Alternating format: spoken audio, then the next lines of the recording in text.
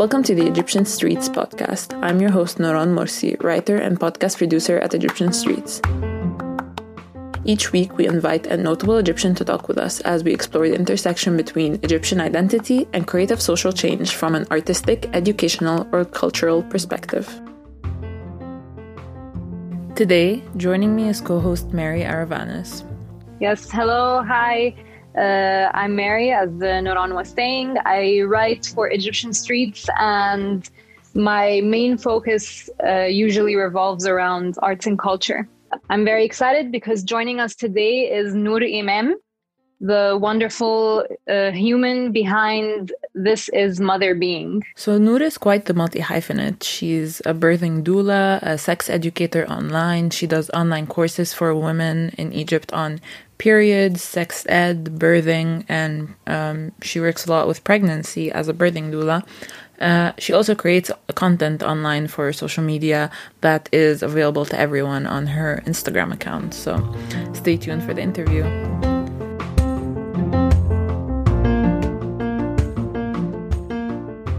Do you want to hear something very freaky that just happened right now? Yes. I just opened Instagram and the first thing on my feed is Egyptian Streets. Wow. مش عارفة لو ده algorithm. بطلوا تسمعونا.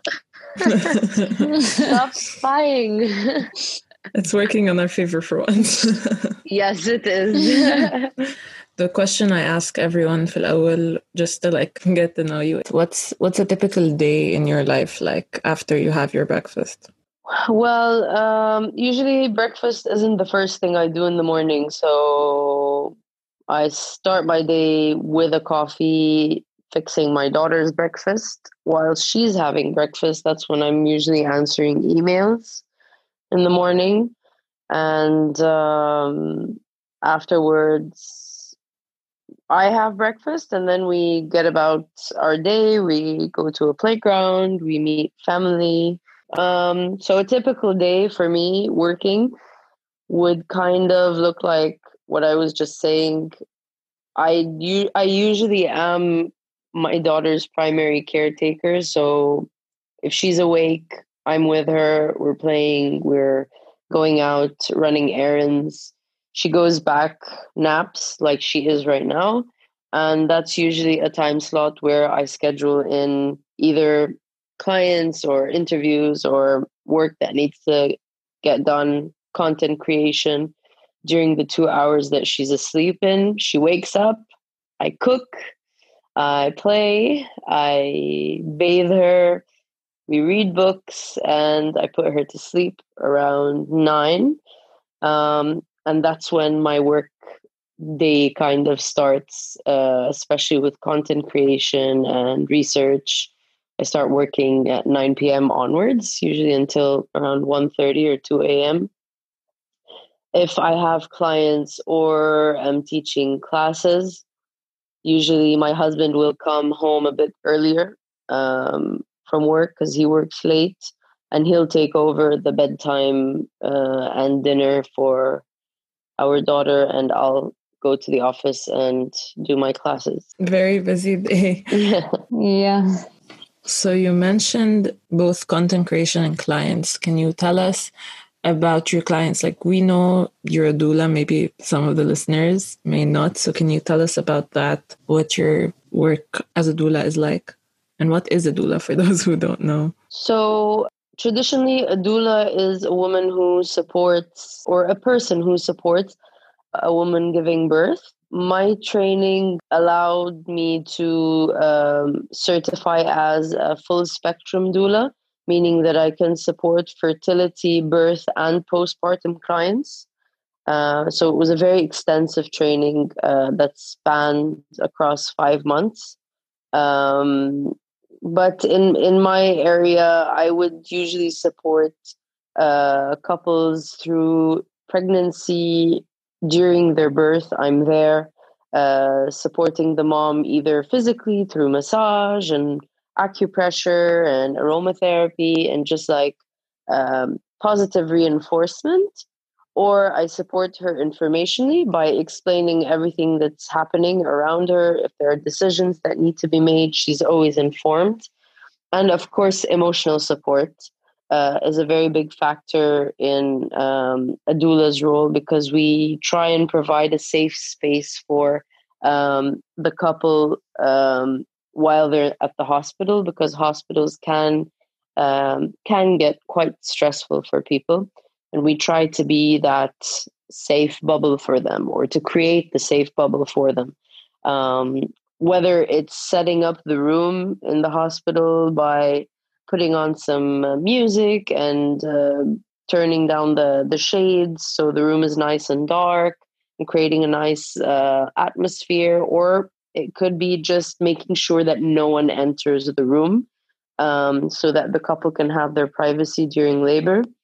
Um, Afterwards, I tend to support the client one last time after she's given birth. So I go visit her at home um, during the first week postpartum, and that's a time when a couple can ask me questions about the baby. I can show them how to bathe the baby, how to change the diaper, how to burp, all those like new parent questions that every new parent has. That's what I'm there for. I usually also monitor the mom's breastfeeding. So I check and see if she's breastfeeding correctly, if she needs adjustments with the baby's latch. And we can address any issues that have come up for her since the birth. And obviously, there's a huge emotional aspect to the postpartum visit as well. So we do extensive birth debriefing. So I want to hear her experience. I want to hear what the birth was like for her a week down the line. Is it still a positive experience for her? What were her comments? What could have been done better, either through the hospital or the doctor or even myself? I really enjoy taking on constructive feedback from my clients. And that's usually when our professional relationship ends as a doula. So that's a very hands-on experience. Yeah, extremely. When does it start? Sort of, is it from the month that the woman finds out she's pregnant, or is it more down the line when she's about to give birth? Do you get involved? No, so usually it's really a case by case thing. So some couples can come visit me while they're still trying to conceive during their fertility journey. And this couple, if they do end up getting pregnant, they might contact me immediately after they find out that they're expecting. Usually, I don't book a client or like take a deposit before the client reaches 12 weeks in her pregnancy, just to make sure that she's out of the woods in terms of miscarriage risks, etc. Because early miscarriages are very common, especially during the first pregnancy. So I don't usually take deposits until a client is 12 weeks pregnant. But I do get booked in advance very quickly. So for instance, I'm now fully booked for January, fully booked for April. So it really depends on how quickly a client reaches me. If she's past the 12-week mark, then I can take the deposit and secure her due date. And we start working together around the time where she's maybe around, I want to say, 35 weeks. So in the 8th month of pregnancy, that's when we would start our work together, which is we usually have 2 sessions before the birth that are very, very hands-on, very extensive, about birth preparation, postpartum preparation, breastfeeding, C-sections, all the stuff. And that's a good time where we get to know each other before the birth. A lot of the times I will accompany a couple once to their doctor's visit so that we are all in the same room together before the birth. Even if I know the doctor, even if we work together all the time, I still like for the couple to be able to see the dynamic between me and the doctor. And that usually gives them a lot of comfort. And then I'm on call, so just like a doctor. So starting around 38 weeks or so, anytime the client feels like she's in labor, even if it's 3 a.m, she calls me.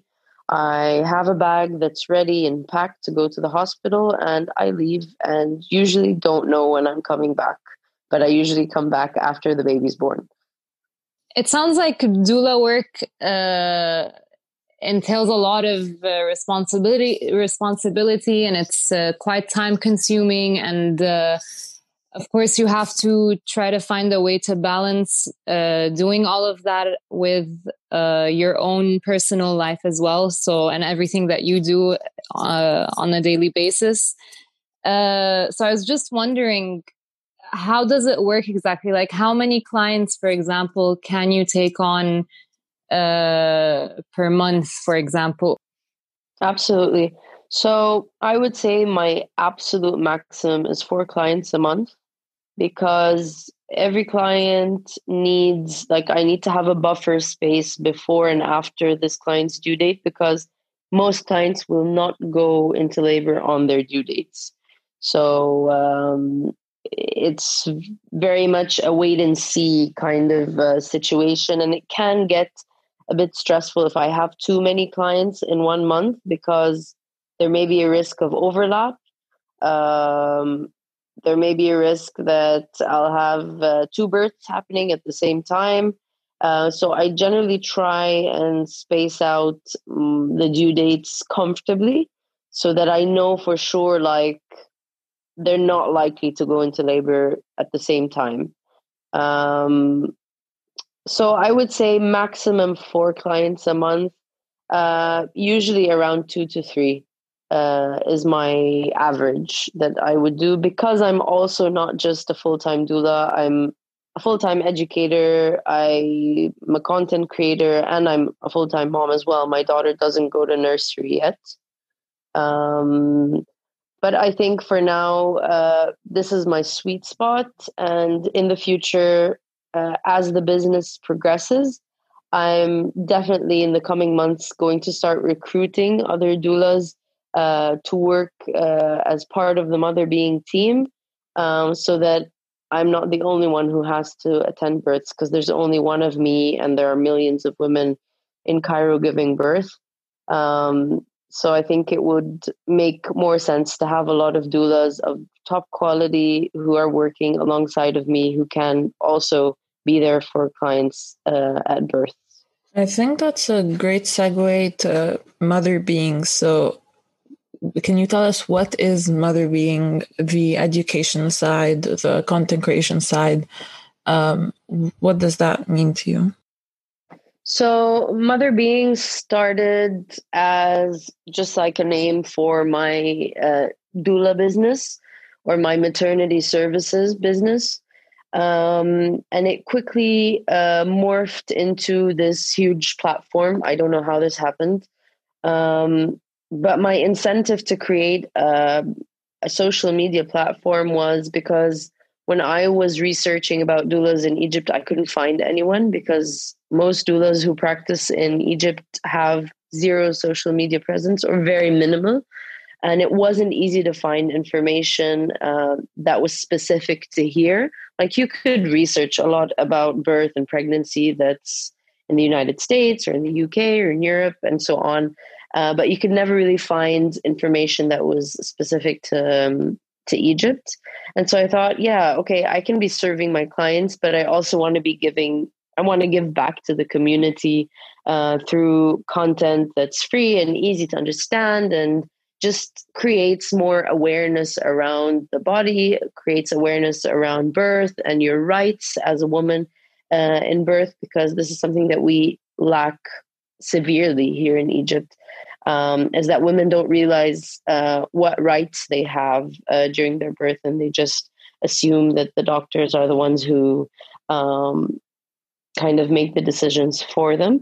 And then it just quickly morphed into like, oh, okay, so I'm talking about pregnancy and birth, but most women don't even know how they got pregnant. So I need to start talking about fertility. I need to start talking about periods. I need to start talking about sexuality. They're all connected in a way. It's not something that you can isolate and talk about in a vacuum, because if you want an empowered birth, or if you want to feel in control of your birth, or have a water birth or an unmedicated birth or whatever you want, you can't really have that if you don't have the basic knowledge and understanding of how your body functions and how your body works. And so it was kind of an organic evolution of Mother Being as an Instagram platform that was like, okay, then I need to talk about this. Oh, so I have women who are asking about periods. I need to talk about periods. I need to create a class about that. I need to create a class about childbirth education, and so on and so forth. So Mother Being has really turned into this platform that its main goal and aim is to empower and liberate women of the MENA region through education surrounding their bodies and their reproductive and sexual health. So, Nour, of course, a lot of the topics that you do tackle through Mother Being may be somewhat of a taboo in Egypt and Egyptian society in general. So, like talking about periods and discussing sexuality and all of those sorts of things. So I was wondering what has it been like for you to navigate around those topics through your platform with, Egyptian society, with the people that engage with you on your platform? What has that been like?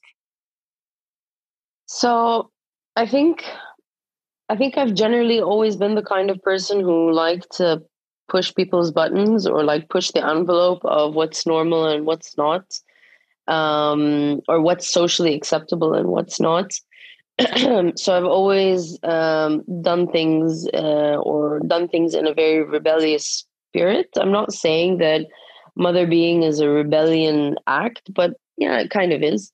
So what I'm trying to say is that a lot of the topics that I showcase or talk about on the page are, yes, very well researched, not scripted at all, actually. Usually my videos are one take kind of thing, but they do require weeks of research before I come out with a big topic. But my issue is that I'm very spontaneous, and this is, I think, what my husband always keeps telling me is like, don't talk about this. This is only going to bring you trouble, which it has at the moment. That I just post the thing, and I know it's going to cause it's going to break the internet probably, but I think I've reached a point where I don't know whether it's anger or frustration that all of us, or so many of us, are in the dark when it comes to our bodies and about things that should be inherently normal to talk about. And so I think it's a big statement from my end, like, you know what, I'm just going to talk about it and let the hate come in and the reports and the flagging and all the stuff that I'm currently dealing with happen. But someone needs to do it, and it might as well be me. During your classes and your free online content, you have a lot of communication with the community, with the women of Egypt, with the girls of Egypt. When you're trying to disseminate this information that maybe a lot of us don't know or aren't as familiar with because of the education in Egypt and even just the family traditions and everything like that, was there any specific piece of information that kind of surprised you or shocked you, that something like a myth or something that's widely understood that's completely false about maybe the female body? Was there anything specific that surprised you that made you even more sure of your mission to educate? Yeah, I think generally the things that keep surprising me, but now it's kind of turned into things that make me very sad and very angry, is that women are told that, for instance, painful periods are a normal part of being a woman, and that this is just something that she has to live with. Like, we're talking about women and girls who tell me that they need pain meds in form of injections, that they need to sometimes be hospitalized because of the pain, that they throw up on their periods. This is not normal. And it makes me very angry to hear that parents are refusing to get their daughters the care that they need by seeing a doctor. A lot of parents forbid their daughters to see OBGYNs, even though they might be suffering from severe infections or irritations and so on and so forth, or myths surrounding like virginity and like you can't jump, you can't ride bicycles, you can't ride horses, masturbation takes away your virginity. All of that stuff just makes me think of how much our society revolves around making women feel like they need to live in fear and or shame about their bodies. So, going back in time a bit, I wanted to ask you when your journey started with this. So, maybe what did you study in university, and when did that decision to become a doula come into play? So, my studies in university and my master's were completely different. I was a musician, and I graduated from Goldsmiths in London with a Master of Music in sound art. Oh, wow. I did that for a while. I was a full-time musician up until I got pregnant. I mainly played in Europe, not in Egypt, because people wouldn't book me here in Egypt because my music was too experimental. but I was earning a good living by playing gigs in Europe, and that was great for a while. But it wasn't satisfying me as much as I thought it would. I would always tell my husband, like, what am I giving back to people or the community? Or like, when I'm old and gray, what am I going to say that I did? I played all the clubs in the world. Great. So what? So I've always had this need to do or like be involved in a type of work that impacted people. And that kind of brought me back to when I was in school. I was always interested in medicine, in obstetrics and gynecology in particular, but I never had the grades to even apply to med school, and my family was very anti-med school, like, don't throw your life away, please. And so I never pursued it. And then at some point I think I read one time the word doula, and I was like, oh, what is that? And so I started researching about like natural physiological birth. And that was around the time where my husband and I decided to have our daughter, or like to get pregnant. And through my journey during pregnancy and an early miscarriage before I had my daughter, I had a very traumatic birth and postpartum experience. I had postpartum depression that was very severe, and I was only able to diagnose it around 7 or 8 months postpartum. I realized, like, what the hell is happening? How is there no support here for women? How can I help other women to not go through this? And so I kind of went back to this whole doula idea. And I started my training right away. I had saved up some money and applied for the Babomia training, which was around 4 to 5 months long. It's based in Canada, but it's like online learning. And I did that while my daughter was still under a year old, and it was great. And I've been working ever since. That was last year in September 2019. I think that's a really interesting path that you don't hear about a lot, because that your parents were maybe a lot more excited about a music education than med school. I think we usually hear the opposite. I was gonna make the same comment actually. I was gonna say, like, it's a bit strange because in Egypt usually parents are more like, oh, go to med school because you should become a doctor because that's, the best thing to do. It's usually the opposite. That's true. Oh no, they've always been extremely, extremely supportive of my music since I was very young. So they're like, go for it, do it. I think that's really nice. So with your work in women's health and not exactly sexuality, but women's sex ed, maybe. Did you have did you have, what am I trying to say? Did you have an open upbringing? Were your parents open about talking about things like that when you were growing up, or did you want to give people that experience? I think my upbringing was relatively open. I'm not going to say that my parents were like, let's talk about sex. No, it wasn't like that. I think they were more like, along the lines, you're gonna find out eventually. You're gonna figure it out. You're gonna research on your own. So it was kind of like they knew that I would find my way into learning. So I never had a talk with my parents about my period or my sexuality or like even sex education in general. Not even before I was getting married, hatta. So so that never happened. These conversations never happened, um, which was, it kind of left a lot for me. I was generally a very curious teenager, so I was reading stuff, and we had the internet, so I found my way around learning. We took a class in school at some point, which wasn't very insightful, but I just realized like a lot of women don't even have that curiosity, or they have so much shame around sex and their bodies that they wouldn't even dare to research it.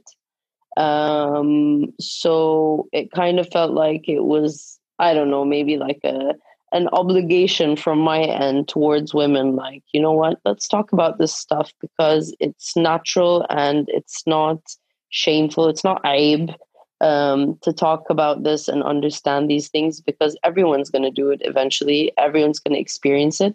And the more we know about our bodies, the more we know about sex, the better our sex lives um, will be once we get married. So the more we're in the dark, the more women are put to shame, or made to feel like they're not, what's it called?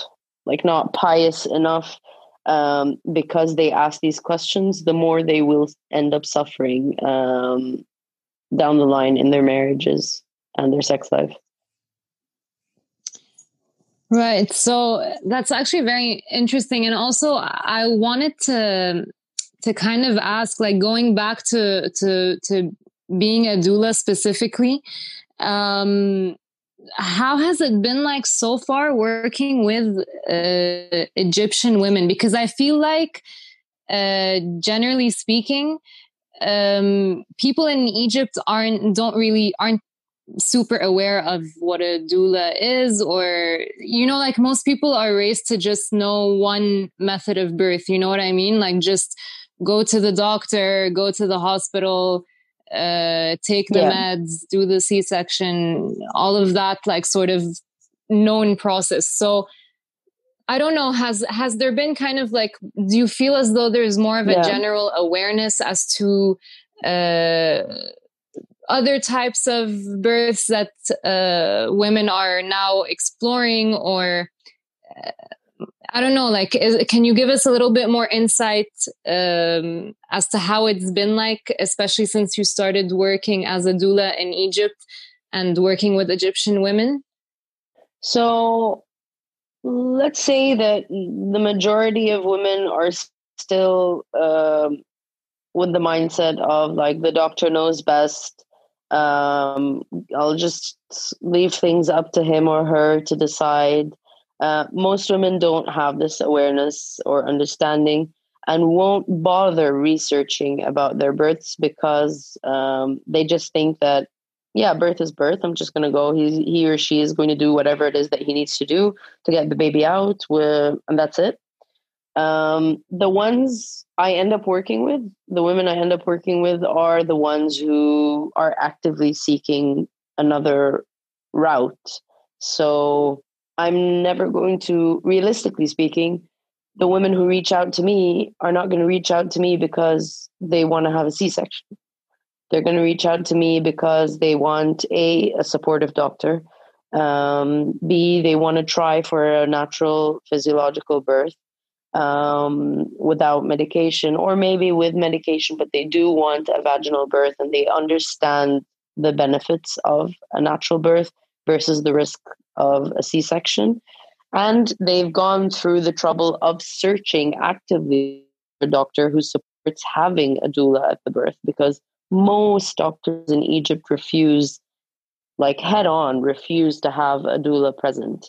And that's been the biggest issue between me and women who want to hire me, but their doctors refuse to have me present. And so the woman has to choose, like, do I switch doctors or do I stick to my doctor and not have a doula? And most cases they stick to the doctor, and they let go of the idea of having a doula, which is very sad, because doulas are scientifically, like medically speaking, the single best investment you can make for your birth. Having continuous support during your birth will reduce the risk of a C-section by up to 38%. It will reduce the risk of, or the likelihood that you'll need pain medication.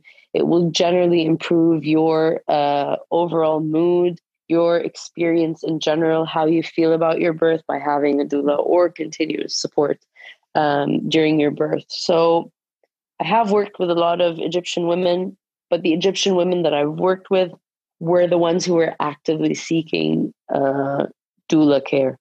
So I can't really say what it's like for the rest of women. A lot of women hate on me. I get a lot of hate on my page, and usually the women are either related to doctors or are doctors themselves, who are like, what the hell are you doing? You're not a doctor. You shouldn't be giving advice. You shouldn't be like sharing medical information. But it is what it is, and change happens very slowly. So here's to hoping. Yeah, I think there's a lot of potential. And on that, do you feel any improvement in sex ed in Egypt in the last couple of years, or even just the last year? No, I can't say that there is an improvement, because it doesn't really exist. Like, apart from my platform and a few others, it's not something that's widely discussed or talked about.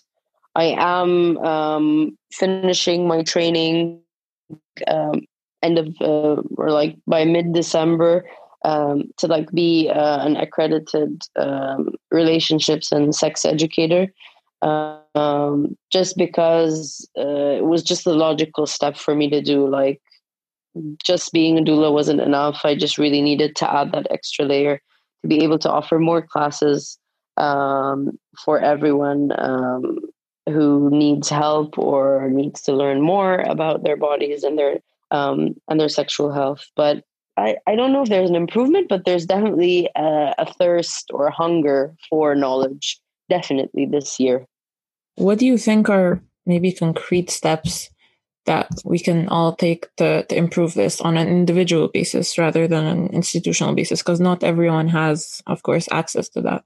Well, I can't really say how, because it would need a lot of work from schools, from universities, from government entities that want to talk about this, but I don't see it happening soon. I think people who follow a page like mine are there for a reason. They have the curiosity and they have the willingness to change their mindset. And I think they'll take this knowledge and they'll pass it on to their circle, and their circle will pass it on to the outer circle, and then change will start to happen. So when a woman or a girl attends my, let's say, the periods cycle awareness class, she leaves having learned things that she would have never known about her body. She'll go on and talk to her sister, her mother, her friends, her cousins, and then word is going to start spreading, and people are going to start learning more and understanding more the need for this type of education. Great. So there's hope to an extent, hopefully. that's what I'm doing. Thank you so much for letting us talk to you for this interview and sharing all this very helpful information with us. And of course, for your very community-based work that you do, and you help women every day. One more question. Where can people find you online? So your Instagram username, website. So I'm most active on Instagram. My tag is at ThisIsMotherBeing. My website is www.ThisIsMotherBeing.com. And if you have questions about services, you can reach me on thisismotherbeing@gmail.com.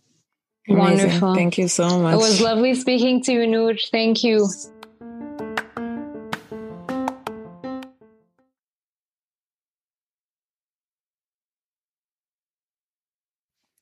That concludes today's episode. Thank you so much to our guest, Nour Emam, for joining us today, and my co-host, Mary Aravanis. Mary, what did you think of today's guest on today's podcast? It was a really interesting podcast, and I think it's really important also to talk about the topics that Nour basically tackles through her platform. So I think it was really interesting talking to her and getting to know more about how she balances everything she does with being a stay-at-home mom as well, basically. Because I think anyone who's a new mom, especially, they're fully aware of how difficult it can get and how busy they can get all of a sudden. So I'm sure it's a lot doing that, being a mom, and then also trying to help, other moms and trying to help girls in general. So I don't know, what did you think as well? I loved how she was talking about what she does as as a given thing. Like, she wasn't talking about it as this like amazing, miraculous thing that she's doing, even though it is incredible, especially in the society that we live in. But I loved how she was talking about it like this is what I can do. And she said something like, what am I going to remember when I'm old and gray that I did, even though she had this wonderful music career, and she decided to do something that she knows would benefit people.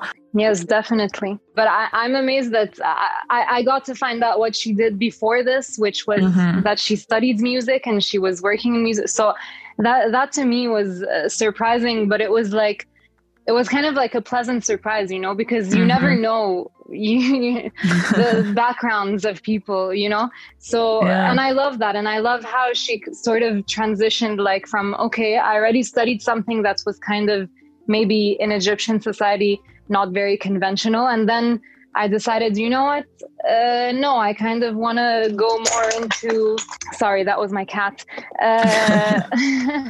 She's like, no, I sort of want to go more into educating women and helping women. So I love that. And it is something amazing. And I do love the fact that she's very kind of matter of fact about it, Yeah, and I would have guessed she studied biology, medicine, something like that. But exactly, it's great inspiration also for people that want to shift careers. Like I know she's quite young, but even regardless of age, you can always switch careers to something that you like, and maybe she'll go back to music eventually, or maybe do both, or you never know. But having that opportunity to do what you like whenever you want is really great. Definitely, I agree. Yes. Yeah, I think that's it for today. Thank you all for listening, and see you soon. Egyptian Streets is a podcast produced for the independent online publication at EgyptianStreets.com. The show is edited and produced by Nour Morsi. Production support from the Egyptian Streets team. Our theme music is The Zeppelin by Blue Dot Sessions. Tune in to the Egyptian Streets podcast every other Sunday, and don't forget to give us a 5-star rating on Apple Podcasts or wherever you get your podcasts. Thank you for listening. I'm Nour Morsi.